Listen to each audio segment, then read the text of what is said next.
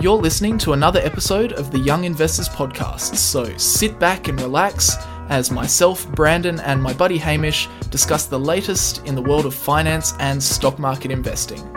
Now, a quick reminder before we get into the podcast is that nothing in this podcast should be taken on as personal financial advice.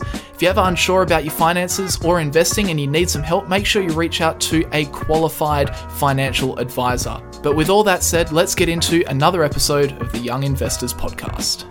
All right, guys, welcome back to yet another episode of the Young Investors Podcast. Hamish Hodder's down in Melbourne, as always, joining me. What is going on, my friend? What's going on? Not much. It's another week in Melbourne. We had the Australian Open finish up over the weekend here in Melbourne, which I'm sure a lot of Australians, a lot of people around the world, I'm sure, were tuning into. I guess it's Australia. Yeah. The Australian Open's kind of a difficult one for most places other than Australia to tune into. Kind of like how we, always, in terms of time zone, because it's difficult for us to watch Wimbledon, even the French Open, and then the US Open. They're all kind of at odd times. Because we're just in such a weird time zone, but yeah, hopefully some people time zones, eh? Bloody time zones. Yeah. Wouldn't it just be convenient if we were all everyone around the world was on the same time zone? You know? Yeah. We just line everybody up. Everybody has to live in the same time zone. Yeah. Or we could just have our time zone and everyone just has to abide by it. So they have to wake up in the night, and they just have to go to sleep during the day. I like that idea. Just to conform to our time zone. I think that would be the most logical thing for everyone to do. Yeah. I've done a couple of interviews or meetings with people in America that have been at pretty gnarly times. Yeah. It's always very, very late at night or very early in the morning. Yeah. We've probably done a few podcasts like that over the years. Yeah, it's always US is always one person's at 8 a.m. and one's at 8 p.m. or something like that, or maybe that's pretty much. It's difficult. But how's Canberra? How's Canberra treating you? Yeah, Canberra's good. Canberra's treating me well. You know, I do like it here. Everyone hates on Canberra, but it's a good place to live. But no news of any interest. I'll be in Melbourne this weekend, so we're going to hang out on Saturday, right? Yeah, you're coming to visit me just to talk about our personal life in the middle of the podcast. Yeah, so I'll meet you in the city. So you want to meet on the corner at 8 p.m. At 8 p.m. on Saturday night. Yeah, exactly right. You're going to be getting the 716, but no. Yeah. Just organise is that the address? Yeah. Reservation under Hamish Hodder. Yeah. Okay, cool. We'll go on a nice little dinner date or something. Yeah. Have a couple of wines and look longingly into each other's eyes. Couple of orange juices. Yeah. A couple of orange juices. Sounds good. All right, what the hell are we talking about today? We've... Meta. I didn't see Meta earnings. They came out this morning, didn't they? Yes, so we've got Meta this morning. I'm going in blind. Sometimes we get Meta and Alphabet, but we didn't have that, so I can't do the side-by-side, unfortunately. But we'll do Meta today, and then next week we'll do Alphabet, which comes out tomorrow for us recording this, although it will already have been out. Interesting earnings report. Definitely mixed. And the stock was up a lot, so investors were happy about it. It'll definitely be interesting to go through that. We've got the Fed meeting happened overnight, where they announced their latest rate hike. So that'll be interesting. What have you got for us? I'm going to talk about. I actually kind of saw this news story, didn't really look into it too much, and then I saw a video today by Richard from the Plain Bagel talking about all the Adani stuff that's going on right now, and I found it really interesting. So I watched his video and I had a bit of a look into it. So I'm going to talk about what's going on with the Adani group, because there are some very big allegations around that collection of companies. So we'll talk about what's going on there, because that is wild what's going on there.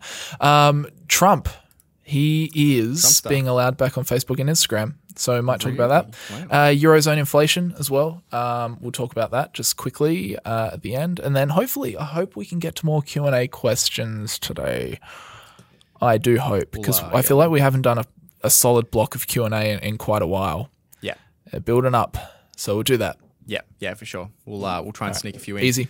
Today's episode is sponsored by ShareSite, which is an application you can use to track the performance of your stock portfolio. So you can bring in all of your trades either automatically by connecting your broker, or you can download them using Excel or do them one by one. And when you do that, it will track all the gains and losses in your portfolio. So capital gains, dividends. If you have dividend reinvestment plans on your ETFs or individual stocks, it will do those calculations for you. It tracks currency gains if you're buying shares internationally or hold foreign currencies. I've mentioned this a bit, but that's a big one at the moment. If you're Australian buying stocks in the US, or you're an American buying stocks in Europe, or whatever it is, there's been a big fluctuations between currencies, and that's likely to continue with a lot of central bank policy being changed in Europe, in the UK, in the US, and Australia. So being able to track currency gain is a massive one. It's a massive kind of unseen cost or gain in your portfolio. And then you can also use ShareSite for when it comes to tax time. So ShareSite generates up to 12 different reports that can be used at tax time to work out things such as capital gains, dividend income, the diversity of your portfolio, and a bunch more. And at the moment, you can try ShareSite for free by heading over to sharesite.com/young investors. That's site spelled SIGHT, sharesite.com/young investors. So use that link. You can sign up to a free plan and you can track up to 10 holdings, so stocks, ETFs, bonds, that kind of thing, for as long as you want. So it's a free plan. Go check it out if you're interested. But if you want to sign up to more features, more reporting, and you can also benchmark against the S&P 500 and that sort of thing, then you can sign up to a more premium plan using that link, and you'll get 4 months off an annual subscription. So go check it out, sharesite.com/young investors. And as always, thank you to everyone who has signed up using that link and is supporting the podcast. Woo! Hamish, where do we start? I think, honestly, I want to hear this Adani thing, because the only thing I know about Adani is that I always see the Greens party is really upset. Yeah. And that's it. That's if you're an Australian, you probably do know, and you probably do know a lot about Adani, because there is a lot of activist pressure against Adani, because I don't know if they got it through or whether it's still being figured out. He wants to open like a massive coal mine in Queensland, I think. Right. And a lot of Australians are very much opposed to this because of climate change. There's a lot of different aspects to that, Indigenous land, that kind of thing. As well. So there's a lot of problems with that. But Australians might know who Gautam Adani is, but I think a lot of people maybe in the US or even in the UK maybe have never even heard of him. But he's I think he's Asia's richest man. I think really? Okay. This is. By the way, I do have to say massive shout out to Richard Coffin from the Plain Bagel. A lot of this info was sourced from his video. So it was apparently last year he was saying that Gautam Adani was briefly richer than Jeff Bezos. Wow. That's crazy. So obviously not now with all the stuff that's been going down. But essentially Adani is a collection of, I think, 7 publicly traded businesses, and what they do is it's diversified. Obviously, 7 different businesses. This big group that mainly deals in transport, logistics, energy, so gas, coal, etc. Airports, they're dabbling in airports now since 2019.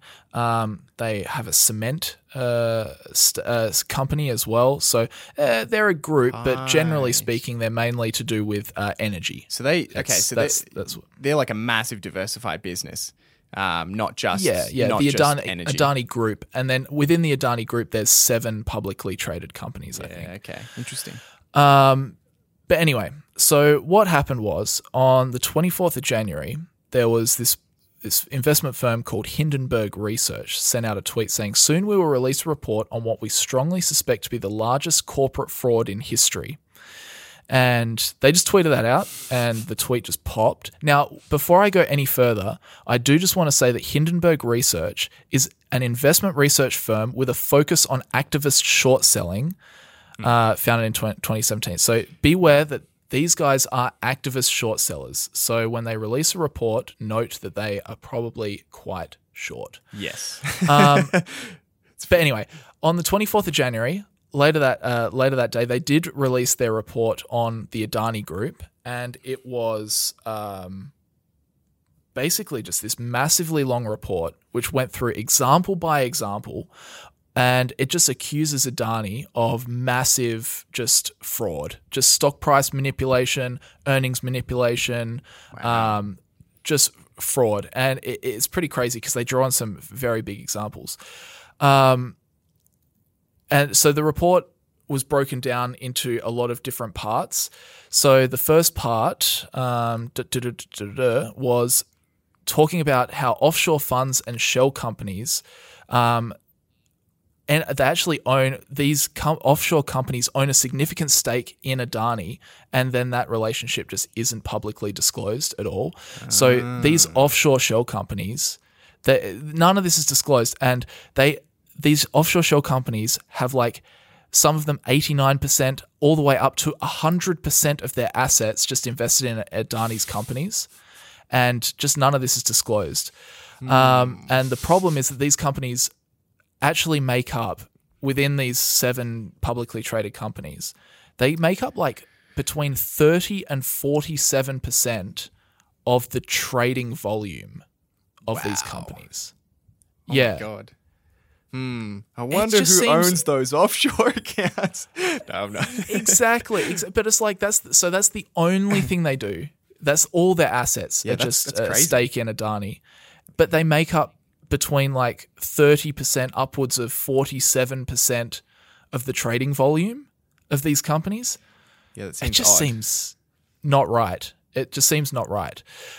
So there's obviously a lot of questions then being raised about stock manipulation, because that just seems bizarre. Like, why is there so much trading volume from these companies that seem to just own Adani? Anyway, but it is kind of fitting because basically the whole Adani family, it's one of these companies where like your brother's the CFO, your uncle's the COO. It's one of those kind of things. All the Adanis are in there.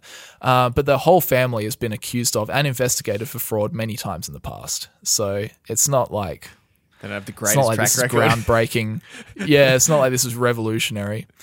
The report also accuses Adani of using offshore entities to move money in and out of Adani to control its earnings. So this was this is probably the most interesting part of the report. So I think it's his brother, Vinod Adani. There's Gautam Adani, Vinod. Anyway, his brother owns 38 of these Mauritius shell companies that move money in and out of Adani enterprises. It's like, come on, at least try a little harder than that. Yeah, gee, that doesn't sound great. It doesn't sound very legal. But go on. No, it doesn't. And I want to say that obviously I'm not a lawyer, so maybe, and sometimes there are these weird kind of tax dodge kind of tactics that somehow just turn out to be legal, but I'm pretty confident that this sounds pretty dodgy. So yeah, that's obviously where the allegations of earnings manipulation come in, because they're just shoveling money in and out as they need to. Yeah. There was also discussion in the report that, quote, numerous government institutions indicate that a key source of Adani Group's early cash inflows stem from misappropriation of taxpayer funds, siphoning from listed companies, and corruption. So it goes on. And by the way, these are kind of like just key points. And then after that, they have like lots of different examples of various scandals to kind of support the evidence. Right. And what else? Yeah, they talk about how there was a severe lack of institutional interest in covering Adani, which was interesting. There's like no institutional analysts at all that cover these companies. That it just looks like they're just not going there. They just steer clear. They just don't want to touch it. And there was just they just don't want to touch it. And there's just a lot of examples of just really questionable situations of like past situations. So maybe not right now, but past situations where their accounting has just been very, very creative, I guess. Creative. Yeah, so they put out this report, this short seller report, because they are short sellers, and they asked Adani, I think, 88 questions at the end of the report that they wanted a response to. And Adani Group did reply, actually. They took the time to reply with a 413-page monster. And as you can expect, it's basically just like drowning in legal documents of this is the court, we've been here, we did this document, it's all above board, blah, blah, blah. Yeah. I wrote here as a note to myself, it's funny that because in the massively long report, they kind of do trip over themselves, Adani, a little bit, and kind of confirm that a lot of what Hindenburg Research was talking about is actually like kind of correct. Oh, really? I kind of find funny. Like they don't intentionally do that, but they kind of just trip over themselves a little bit and just confirm that some of this stuff is not false. To which Hindenburg, then put out another report saying basically like, yep, okay, yep, we gotcha. And then that's kind of where the story stops at the moment. But interestingly, in other news, just in the last couple of days, Adani has. I should say. Sorry, before I say that, I should say. So, what the hell happened to all of these Adani companies after this report came out? Well, there's 6 or 7 publicly traded companies. Adani Enterprises dropped 50%. Adani Ports dropped 37%. Adani Green Energy dropped 39%. Adani Total Gas dropped 51%. Adani Transmission dropped 35%. And Adani Power dropped 20%. Wow. So this report has clearly worked for Hindenburg. Yes.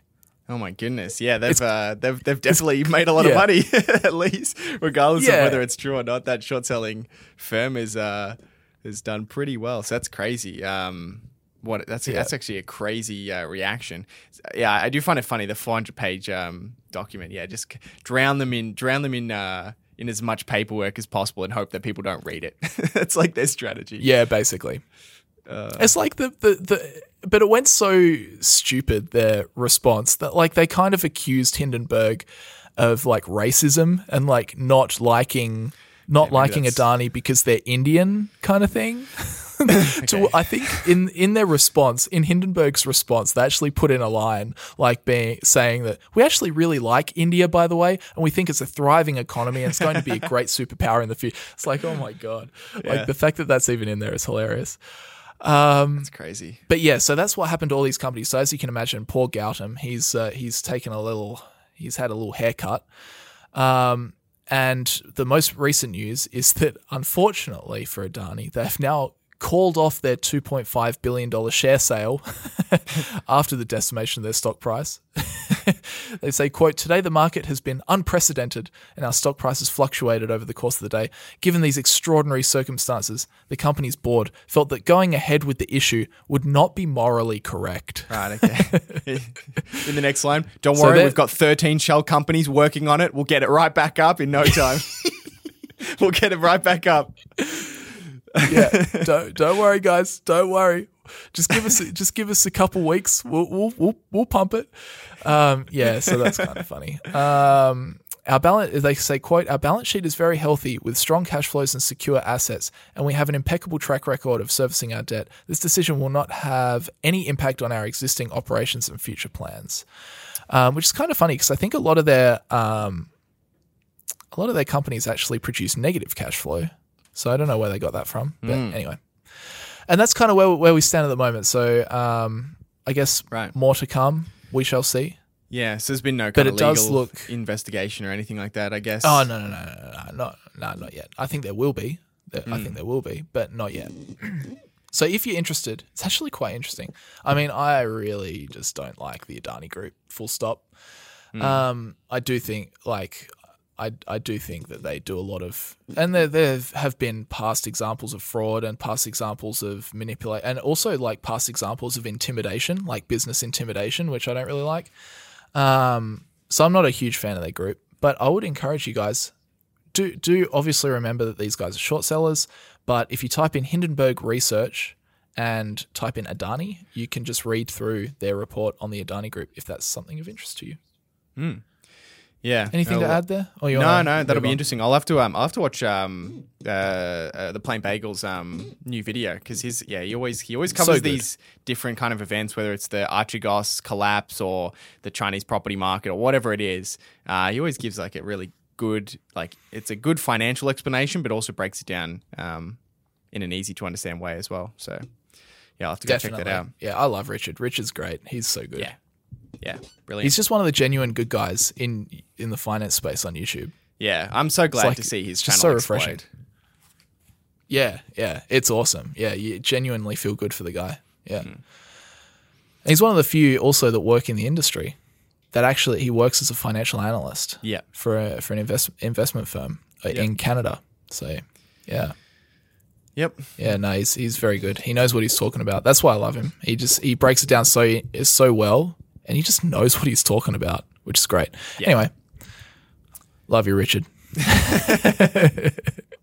All right, should we let's talk about Meta a little bit. Let's move on. So Meta reported their quarterly earnings, long awaited, especially since the stock's not had such a crash hot year over the past 12 months. It's down quite a bit, I think 60 or so %, maybe a little bit more. Expectations were certainly numbed down a little bit over the past year or so. There was a lot of anticipation for this report. So in terms of quarterly results, revenue came in at $32.2 billion, which was down 4% year over year, which was to be expected. And they actually beat on revenue from what was expected in the quarter, but was still down year over year. In terms of kind of what drove revenue, so of course one of the key drivers is of course how many users they have on their platforms. In terms of the Facebook and Messenger platforms, they have 2 billion daily active users. They just passed the 2 billion mark, which is massive, which was up 4% year over year. Monthly active users for, again, Facebook and Messenger reached 2.96 billion, which was up 2% year over year. And then in terms of the family of apps, so including Facebook, Messenger, Instagram, and WhatsApp, it reached on a daily basis 2.96 billion, which was up 5%. And monthly users for the family of apps was 3.74 billion, up 4% year over year, which is just astounding that they have 3 billion people that use one of their apps every single day. Every single day. And I think there's about just over 4 billion people who have access to the internet, and about almost a billion of those are in China. So and Facebook doesn't operate in China. So if you remove people without the internet and people in China, and just really Facebook's addressable market, which is people with the internet ex China, it's like they're pretty much everyone's using them every single day, which is they've actually got then. That's crazy.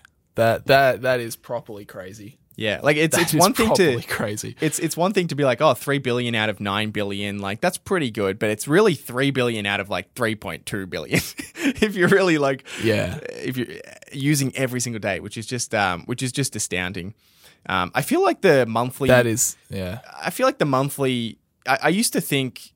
I mean, we always talk about the daily and monthly users. I used to think the monthly users kind of meant something, but now I'm realizing it really doesn't. I mean, all you have to do is log in once during the month.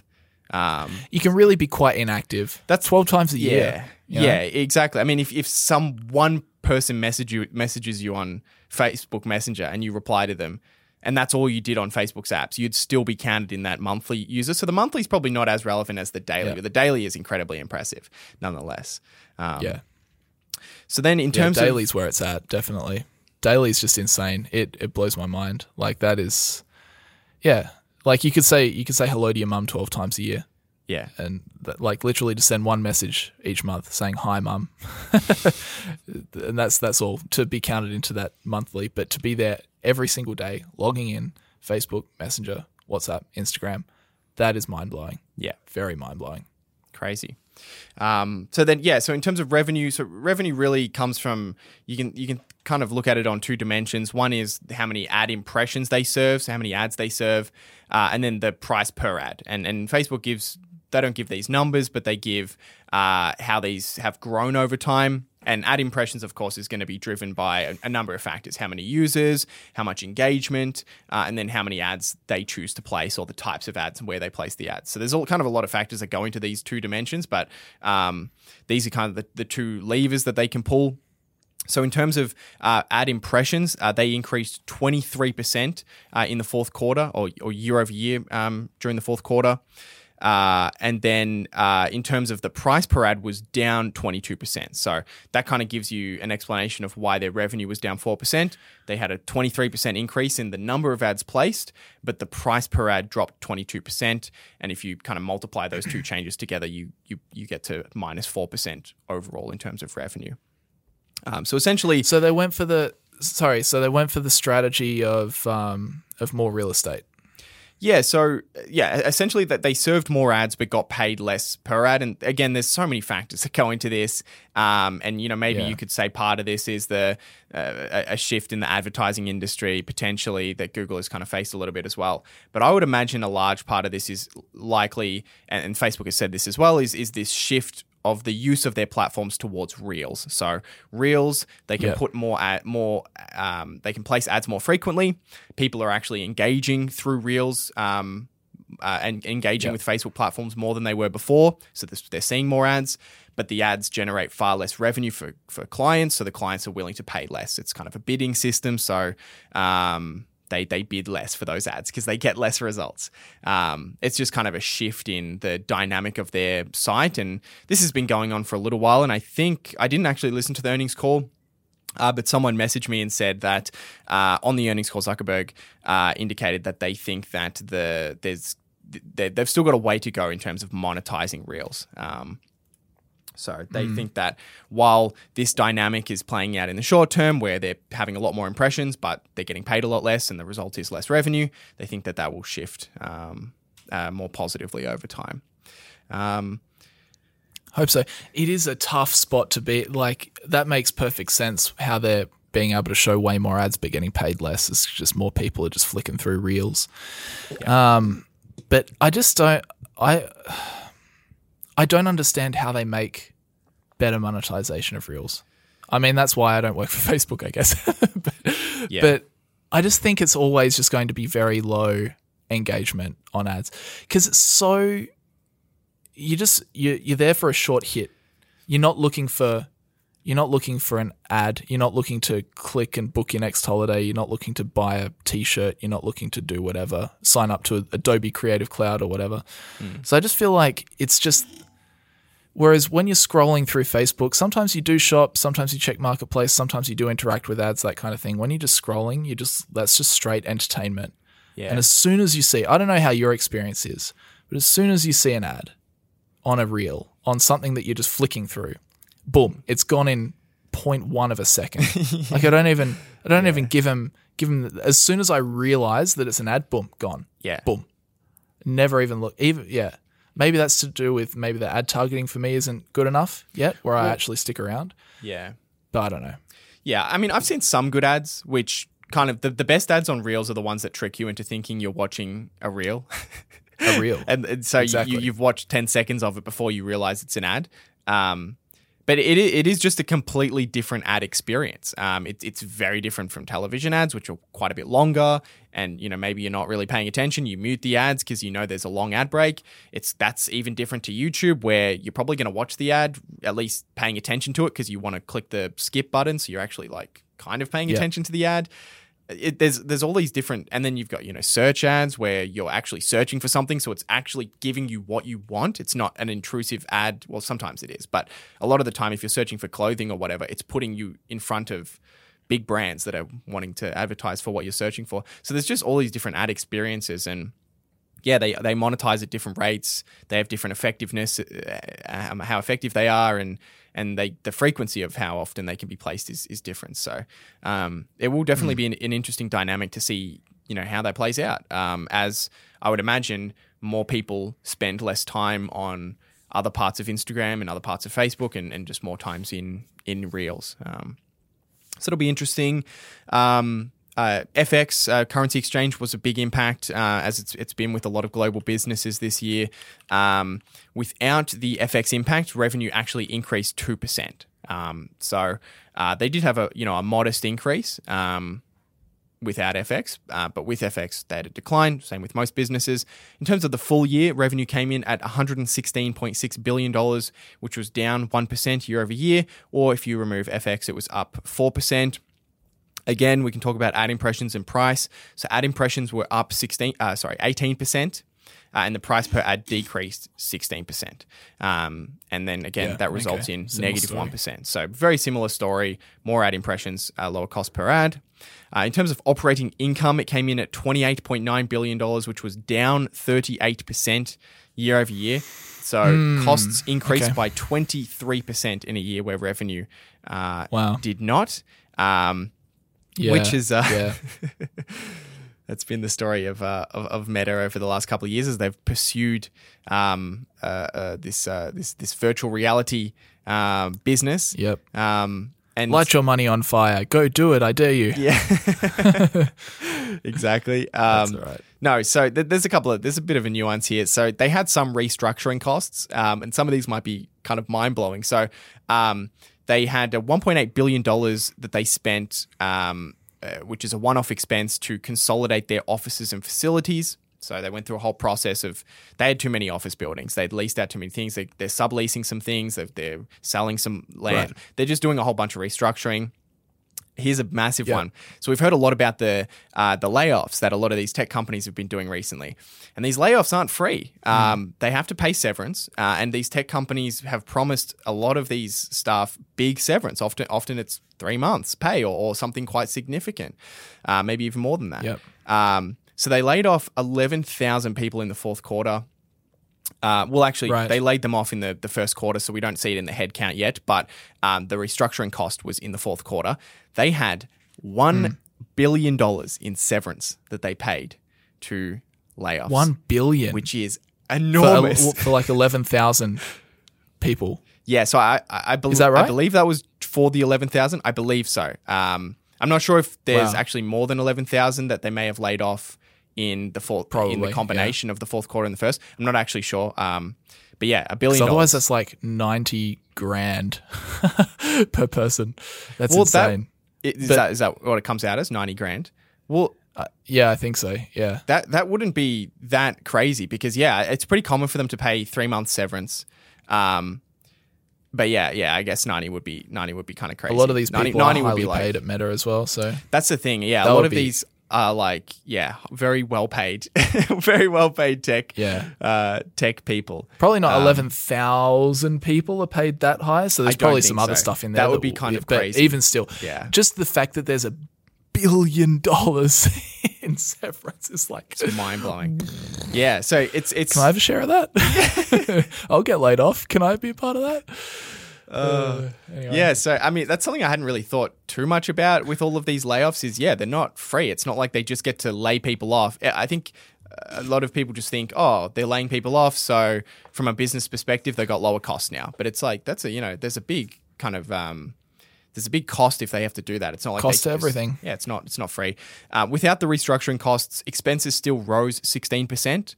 So not as bad as the 23, but still 16%. And it's mostly going to be related to R&D for the metaverse, for putting us into the digital world, which is not going all that great for them so far. Which it's not expected to make money thus far, but taking a look at their Reality Labs segment specifically, they lost $13.7 billion in 2022, which is a little bit of money that they lost. Just a smidge. They lost.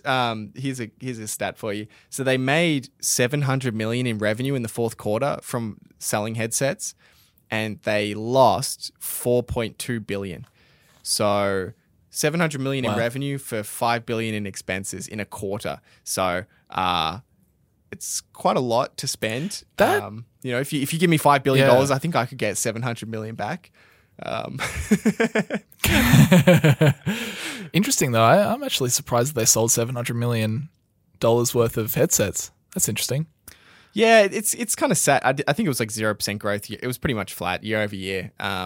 Oh, okay. Right. So it's been pretty similar. It'll be interesting to see because they just released a new headset, which is kind of a very premium headset, $1,500, which came out in October, so late in the fourth quarter. But that'll be interesting to see if that has any kind of drive in terms of this business segment. But yeah, they'd have to sell a lot of headsets to make up $14 billion in losses a year. That's a lot of headsets. Yep. It just needs to find that core use case. I think that's what it needs. It just needs the core use case. The VR headsets, they need a core use case that's applicable to most people. That's what they need to find. That's what they really need to keep experimenting with and figure out what is the use, what is the benefit, the main benefit of using one of these things for most people, and then they need to just find that and refine it and push it as hard as they can. Because even now, like, I think the main use for VR is either, I would say, architecture and construction or video games. Yeah. It's a small subset of people. Yeah. I can understand, for example, the technology where it connects to your phone, or maybe it's its own device, and you wear the glasses and it overlays information. Like, look at the building. This is, New Money headquarters. This is Woolworths. Or it can overlay a map. So I need to get to, I need to get to Coles. And it's like, okay, directing you to Coles. And it has an overlay of a map or so. I think that could be very useful. Yeah. I like the idea of the translation stuff, where if you're talking to someone in a different language, you get like a translation coming up. But I think it just needs to find, like, why are people going to use it? Yeah. Why are people going to use it? And it hasn't quite found that yet. Yeah, it's I don't know. It's very strange.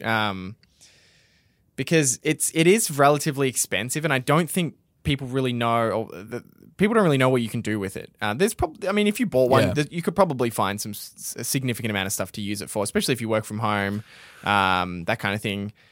You probably get a good amount of use out of it, but it's hard to bridge that gap as for people to understand whether it's something they need, especially when it's so expensive. And they just increased their regular Quest Pro headset by $100.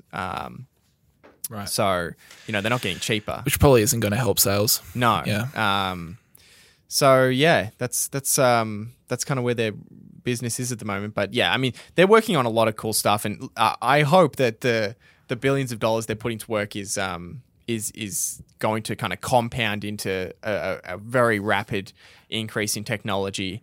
I was talking to you about I think on the podcast how they've basically made this wristband now where you can control the VR headset or a phone with basically your mind.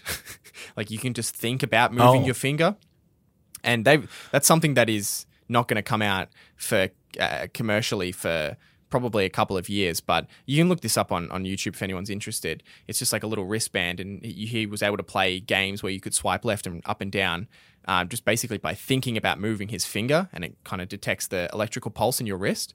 So stuff like that is really cool, and this is obviously what their money's going into. So props to them. I'm not going to invest in the company, but I'd love to see where the billions of dollars are going. It's going to be really interesting.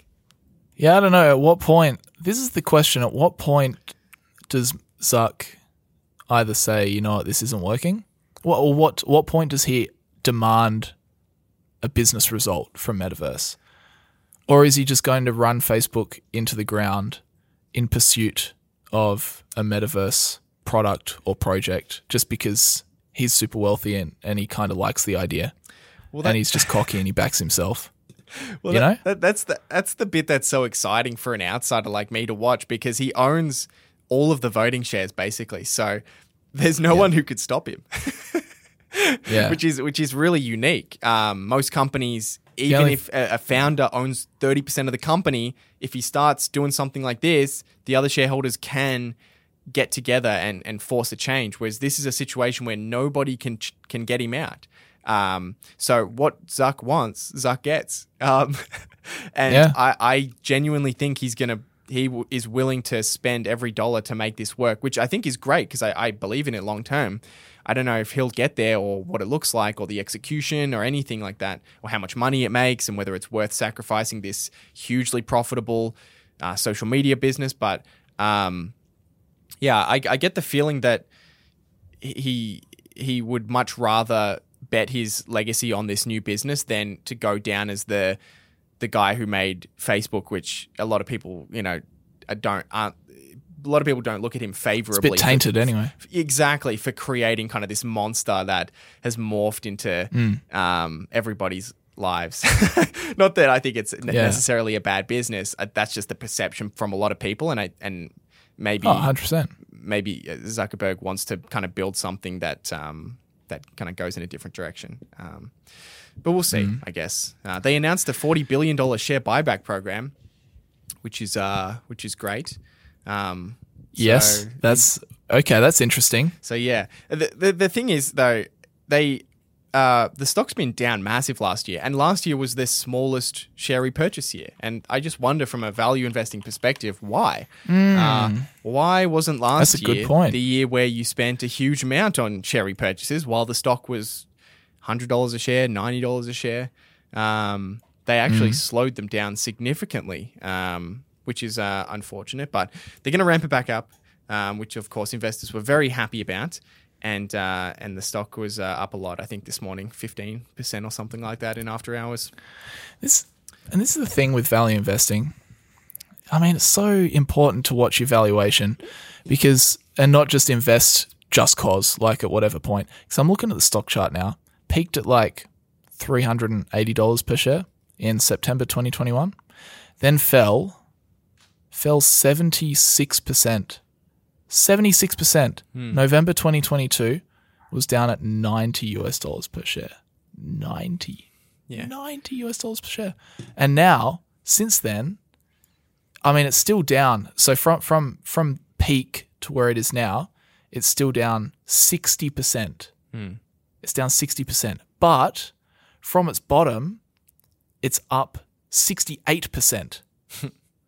So it's like, it just makes a strong case for really, taking advantage. Like if you're seeing a margin of safety there, just flip and grab it.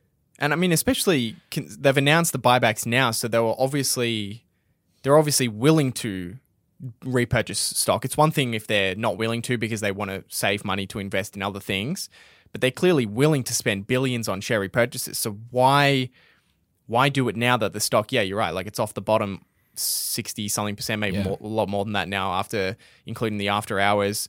Why would they wait? I mean, I was just talking generally about just general investors not even thinking about stock buybacks. But yeah, you're absolutely right. Why did they not even just see? Hey, look, hey Mark, our stock's $90 per share.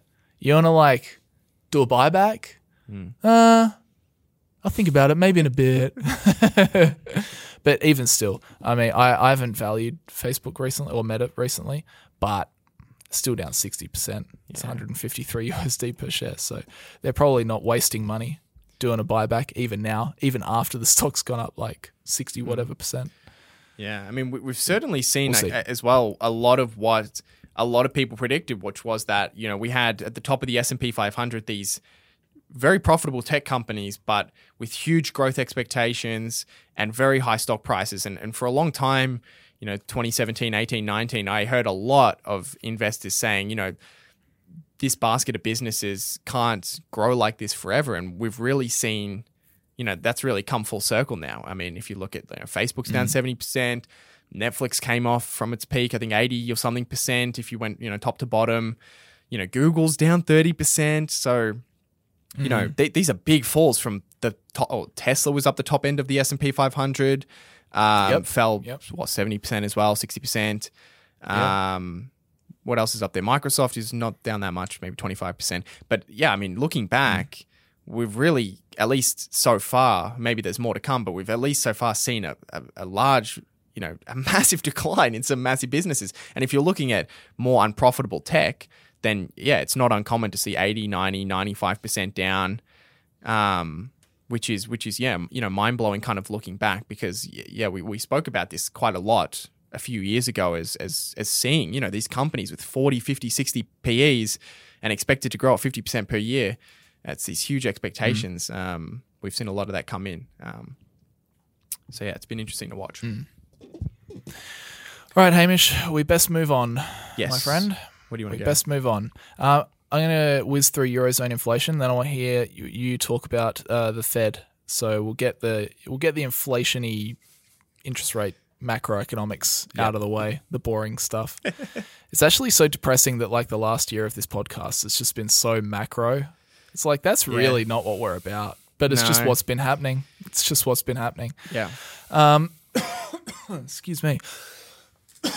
Anyway, Eurozone inflation. It dips for the third straight month. So this article says inflation in the Eurozone dropped for the third consecutive month. Who would have thought? In January, on the back of a significant fall in energy costs, headline inflation in the Eurozone came in at 8.5% in January, according to preliminary data released on Wednesday.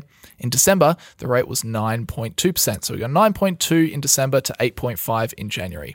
Yep. So we're coming down. Energy remained the biggest cost driver in January, but once more softened from previous levels. Energy charges fell to an estimated 17.2% in January, down from 25.5% in December. However, charges, I think that changes. I think it changes. I think that's a typo. Anyway, could be either, I guess. However, food costs rose slightly from 13.8% in December to 14.1% in January. Ooh. Okay. The 20-member region has gone through substantial price increases in 2022 after Russia's invasion of Ukraine pushed up energy and food costs across the bloc. However, the latest data provides further evidence that inflation has started to ease. Core inflation, which strips out energy and food costs, stood at 5.2% December, in line with the previous month. Quote, the key point is that core inflation was unchanged at a record 5.2%, so the ECB will remain very hawkish, Jack Allen Reynolds, senior Europe economist at Capital Economics, said via an email. The economic indicator is being closely watched ahead of a new interest rate decision due out on Thursday, so literally tomorrow, or it will have already happened by the time this goes out. From the European Central Bank, higher inflation has led the ECB to raise rates 4 times in 2022, and market expectations point to at least another 2 increases in the coming meetings. Quote, the upshot is that the larger than expected drop in headline inflation won't deter the ECB from raising rates by 50 basis points tomorrow, Alan Reynolds said. Yes, I would tend to agree with that. Market participants will be looking for clues on the central bank's next steps. The main ECB rate is currently at 2%, but market expectations suggest an increase to 3.5% by the end of the first 6 months of the year, according to Reuters. So, there you go. Headline inflation's coming down, core inflation's staying the same, and the ECB is raising rates. Any thoughts on that? I mean, it's just kind of, not really, but it's kind of crazy that their inflation was at 11% just a few months ago, and the central bank rate is at 2%.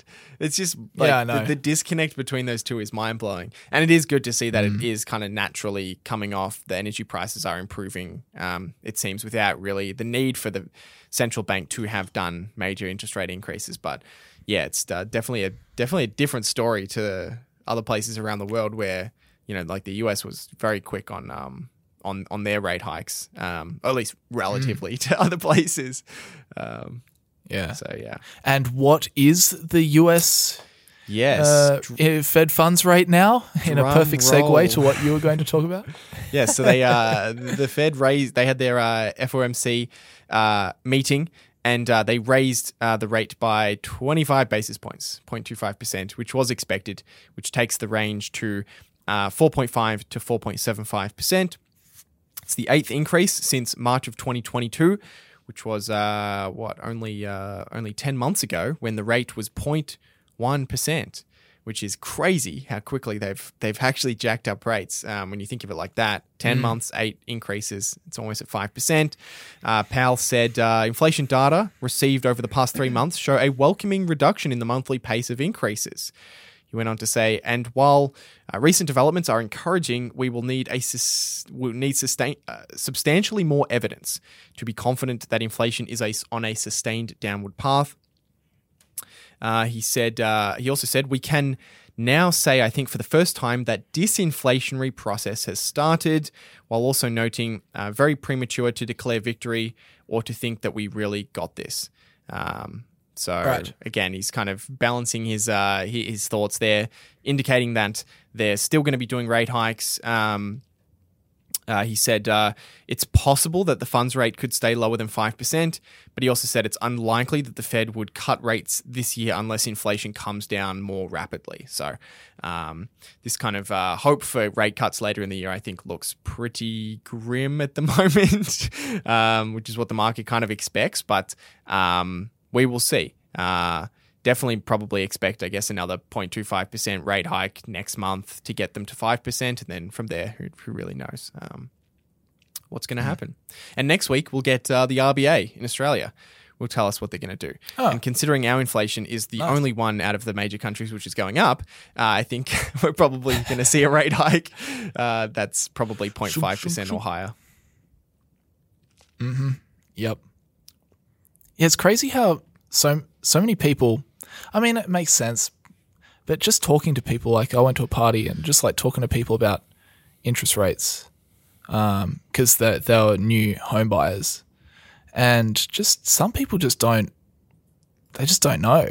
Like they just don't follow, they just don't know what's happening with interest rates. They're like, oh yeah, no, we think that that's probably it for interest rates. That's what the banker told us. So we signed up to this mortgage. No, I don't think the interest rates are going to go up anymore. It's like, really?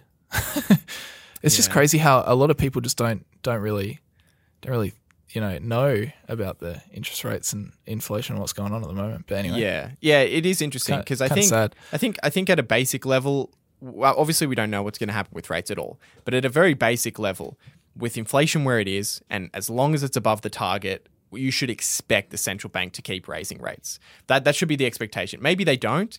Like maybe they don't. But if they don't, and you have a mortgage, then you don't. That's great. That's just good news. You should kind of be protecting against the downside, which is, we've seen inflation stay sustainably high. It could continue to be sustainably high, which means every month we could continue to see 0.15, 0.25, 0.5% rate hikes. And you can kind of plot that out over the course of a year and see, where we might be and what does that mean for your mortgage.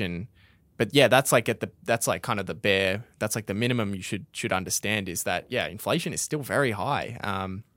So there should be no expectation that over the next few months, all of a sudden rates are going down or are flat, at least. That would be kind of my understanding. Yeah. So yeah. All right, cool. Anything else? Oh, just very quickly. Trump is now allowed back on Facebook and Instagram. Oh, Meta will allow former President Donald Trump to return to Facebook and Instagram in the coming weeks. The company announced 2 years after his suspension was enacted following the 2021 insurrection at the US Capitol.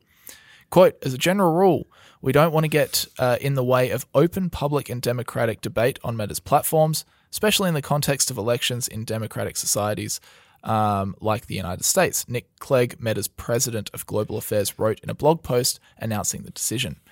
Quote, the public should be able to hear what their politicians are saying, the good, the bad, and the ugly, so that they can make informed choices at the ballot box. Facebook, Twitter, and Google-owned YouTube all made the unprecedented decision to block the sitting US president from their platforms at the time, after they determined doing so outweighed the risk of potential further incitement to violence. The platform's moves varied in their degrees, however, with Twitter opting for a permanent ban and Facebook saying the suspension was temporary, eventually setting a timeline of 2 years before it reviewed the decision.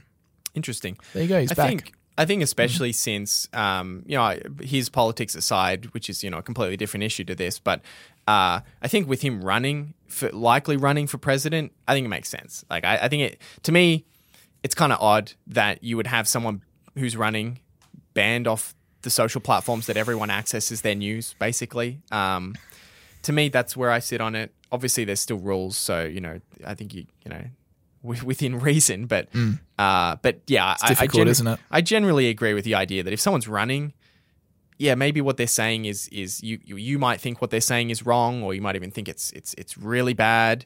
But at the end of the day, I think we should be able to hear those voices, especially the people who are going to be voting on these people. And honestly, in a lot of cases, if you just ban people, it kind of just riles up people to, want to vote for them, I think, in a way. Yeah. So, like I don't think it helps to block anyone's speech unless it goes way too far. At least that's my kind of, I don't know, very general. Yeah, it is difficult because, like, No. I think what you say is correct. But there's also the case of you obviously want to keep your platforms clean and healthy and not discriminatory. Yeah. But say a politician did say something discriminatory on one of their social media pages. I mean, that has a natural consequence. They're going to lose a lot of voters for that. Yeah. So it's there. I know that this is kind of a weird take, but there's also a case to be made, like what this guy Clegg is saying. Just let everything stand. Yeah. Because then the public can just see everything that happens. Yeah. And obviously, if one of them, you don't really want to leave like discriminatory stuff up. But if you see that one of the politicians is just obviously just posting sexist or racist comments, let's say at the extreme, then obviously that if that stands and everybody gets to see it, that's probably doing them more harm than good, and they'll probably lose votes. And then maybe by banning them, that's actually a positive for them in the long run, because more people won't actually see that stuff. So they won't know what that politician did. And then maybe they'll be like, oh, yeah, I might vote for him. Why not? I don't think he's done anything wrong, or something like that. Yeah, I don't know. Maybe I'm too optimistic. Weird. It's hard to... Yeah. I like to think that people in the face of multiple opinions can come to a rational decision but maybe I'm too optimistic. Yeah, maybe. Who knows? Yeah. You seen some of those like videos of like just like smart reporters going around to Trump rallies, just being like, "Hey, what do you think about this?" And they're just letting the trumpets just toot their horns. It's just like some of the stuff that they say. Yeah, well, it's so discriminatory, and they don't even realize. Like they either don't care, which is probably more what it is, or they just don't even realize like what they're saying. It's just and I mean anyway. it definitely goes on both sides of politics. I can't remember exactly who it was, but there was someone doing a kind of a HBO documentary where they went to these rallies, and there's a lot of that on YouTube, but they kind of put it into a HBO documentary. And and that they were going to Trump rallies, but also going to Democrat rallies, and just finding the most like extreme people on both sides, just with these crazy ideas. And it is just mind-blowing that these people exist. Like, it's just like, wow, you really think that? Okay. It's like, how do you think that? Please stay away from the voting booth. Yeah, geez. Please don't exercise your right. No, we shouldn't say that. All right, let's do some Q&A and let's round this thing out. We've got we've got maybe 5 minutes or so. Let's get through some Q&As. I'll ask you this one. Love this show. Well, thank you. I know Brandon has been a Tesla shareholder for quite some time. I would love to hear how he goes about valuing the company. The more in-depth, the better. Thanks, guys. Okay, can you just give us like a 2-hour kind of keynote on the valuation? Let's start at the top. No. So I won't. I'm not going to go into numbers or anything like that. I do want to start by saying, and this is something that's because I talk about Warren Buffett, Charlie Munger, value investing, and Tesla doesn't fit. It doesn't fit. And I do want to note that I bought Tesla in 2017. Okay, that's when I invested in the company. And at the time, I treated it as a speculative position.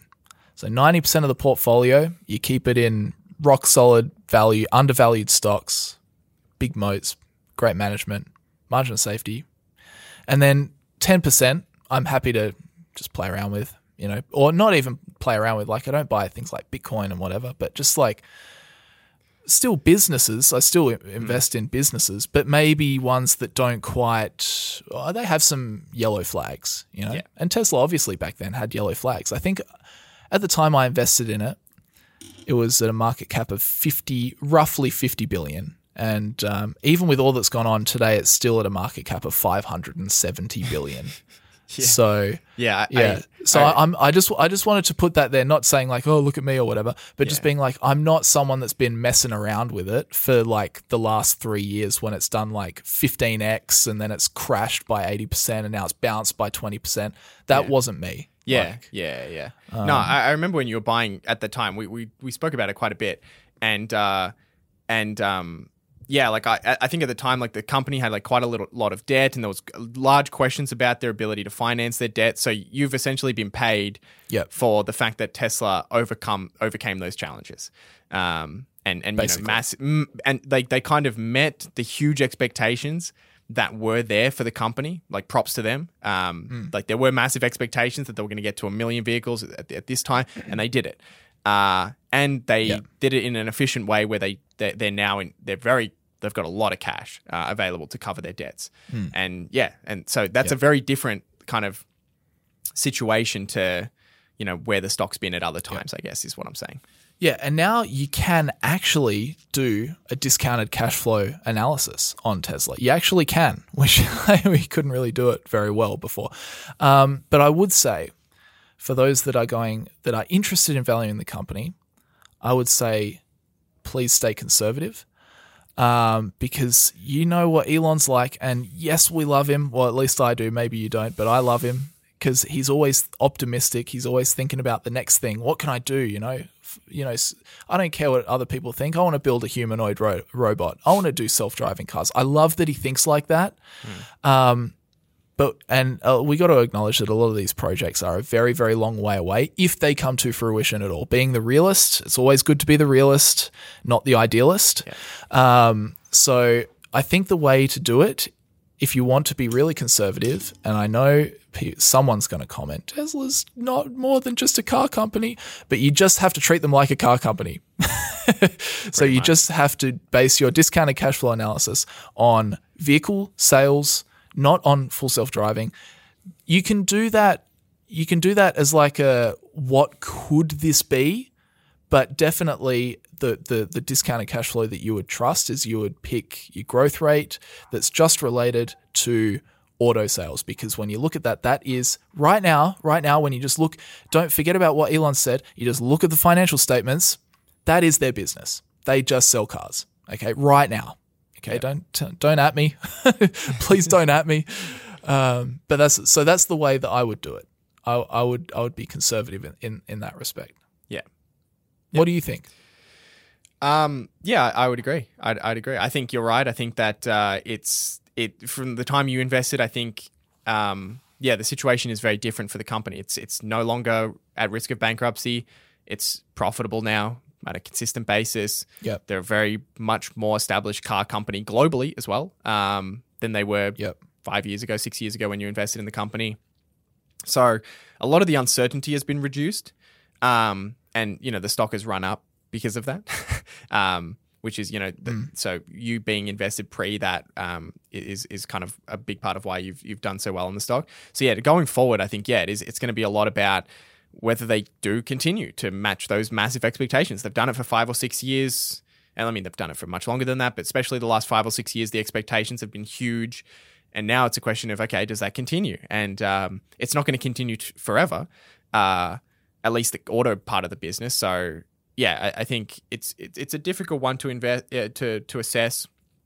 I think every stock can be a value investment because, theoretically you could project a large enough growth rate if you can be very confident they'll achieve it. I just don't know if you can get there with Tesla, with their the auto, with their other parts of the business that have not developed yet. But it's just fascinating to watch. It's just one of those businesses I love watching. Same with Meta. Like I'll happily watch and see how the metaverse plays out. It's going to be interesting. I get behind the founder. Not many people are doing that, putting billions of dollars into new industries. So it is interesting to watch. The only thing I'll just quickly say as well, Tesla, in their earnings report, guide 50% compound annual growth rate of vehicle deliveries for the foreseeable future. If you're doing a discounted cash flow analysis over a 10-year period, you're going to hold the stock for 10 years and you're going to sell it, and it's going to grow. They're going to grow their cash flows at 50% annually. Hamish Hodder, would you use 50% growth for a 10-year period? Yeah, I wouldn't use 50% for 1 year, but yeah, okay, 50% over 10 years. I don't even know what that is, but that's an enormous multiple in their earnings. I don't even. Yes, I think if you compounded that and you literally did 50% for like 10 years, they would basically own the entire Earth. Yeah, it would be a 60. You're talking about a 60x in their earnings, basically over 10 years, which is, not many companies 60x their earnings over their lifetime. So you're talking about. Just say, yeah. So one thing I'd say is for Tesla, don't use a growth rate of 50%. Please be more realistic, please. All right, I'm going to ask you this. I've lost it already. That's handy. Who do you think will do generally better over a 40-year period? The investor that picks individual stocks but is never fully invested because they want to have funds available to purchase big dips, meaning they can have periods where they might be 80% cash, or would the person that puts all their money they can each paycheck into an index fund, so 100% of their cash is always invested? I know there's a lot of factors, but generally speaking, if you had the first group compete against the second group, which investing style do you think would probably outperform over a 40-year period? Yeah, it's a good question. And I can say unequivocally that the group of, you could do this experiment many times, and almost every time, the group of index fund investors that are fully invested, dollar cost averaging, will beat the group of picking individual companies. And that's just because the index will beat the vast majority of people who are picking individual companies. I mean, even if you took people picking individual stocks being fully invested, which is, most funds are fully invested, right? Even in that circumstance, you're not even talking about being in cash, then the index is going to beat most of those investors. So can I just say, I'll just say that with the stat just quickly, over the last 15 years, 89% of actively managed funds in America have not beaten the S&P 500. So this is not just people like us, everyday Joe investors. This is the professional money managers. 89% of them over a 15-year period haven't been able to beat the S&P 500. It's insane. And I'd probably argue, fund managers have some advantages and disadvantages. They're limited in how they can move. They tend to kind of follow each other so that they don't stand out from the crowd. But they do have access to a lot more resources than us. So it's difficult to say if they're in a worse or a better position than an individual investor. I'd probably say slightly worse if you know what you're doing. But clearly people beat the market by picking individual companies. And the market operates a lot of the time on emotion and fluctuates from these periods of optimism to pessimism.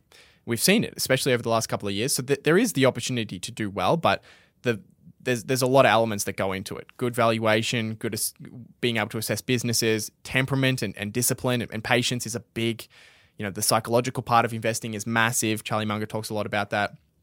So it's very difficult, and most people won't do well doing it. So, certainly if you're not someone who has a passion for picking individual companies, then you can beat most people you'll beat most people who do have a passion for picking individual companies just by buying the index. So, that's case closed. That there's not really there's tons of data on this already available. So, yeah.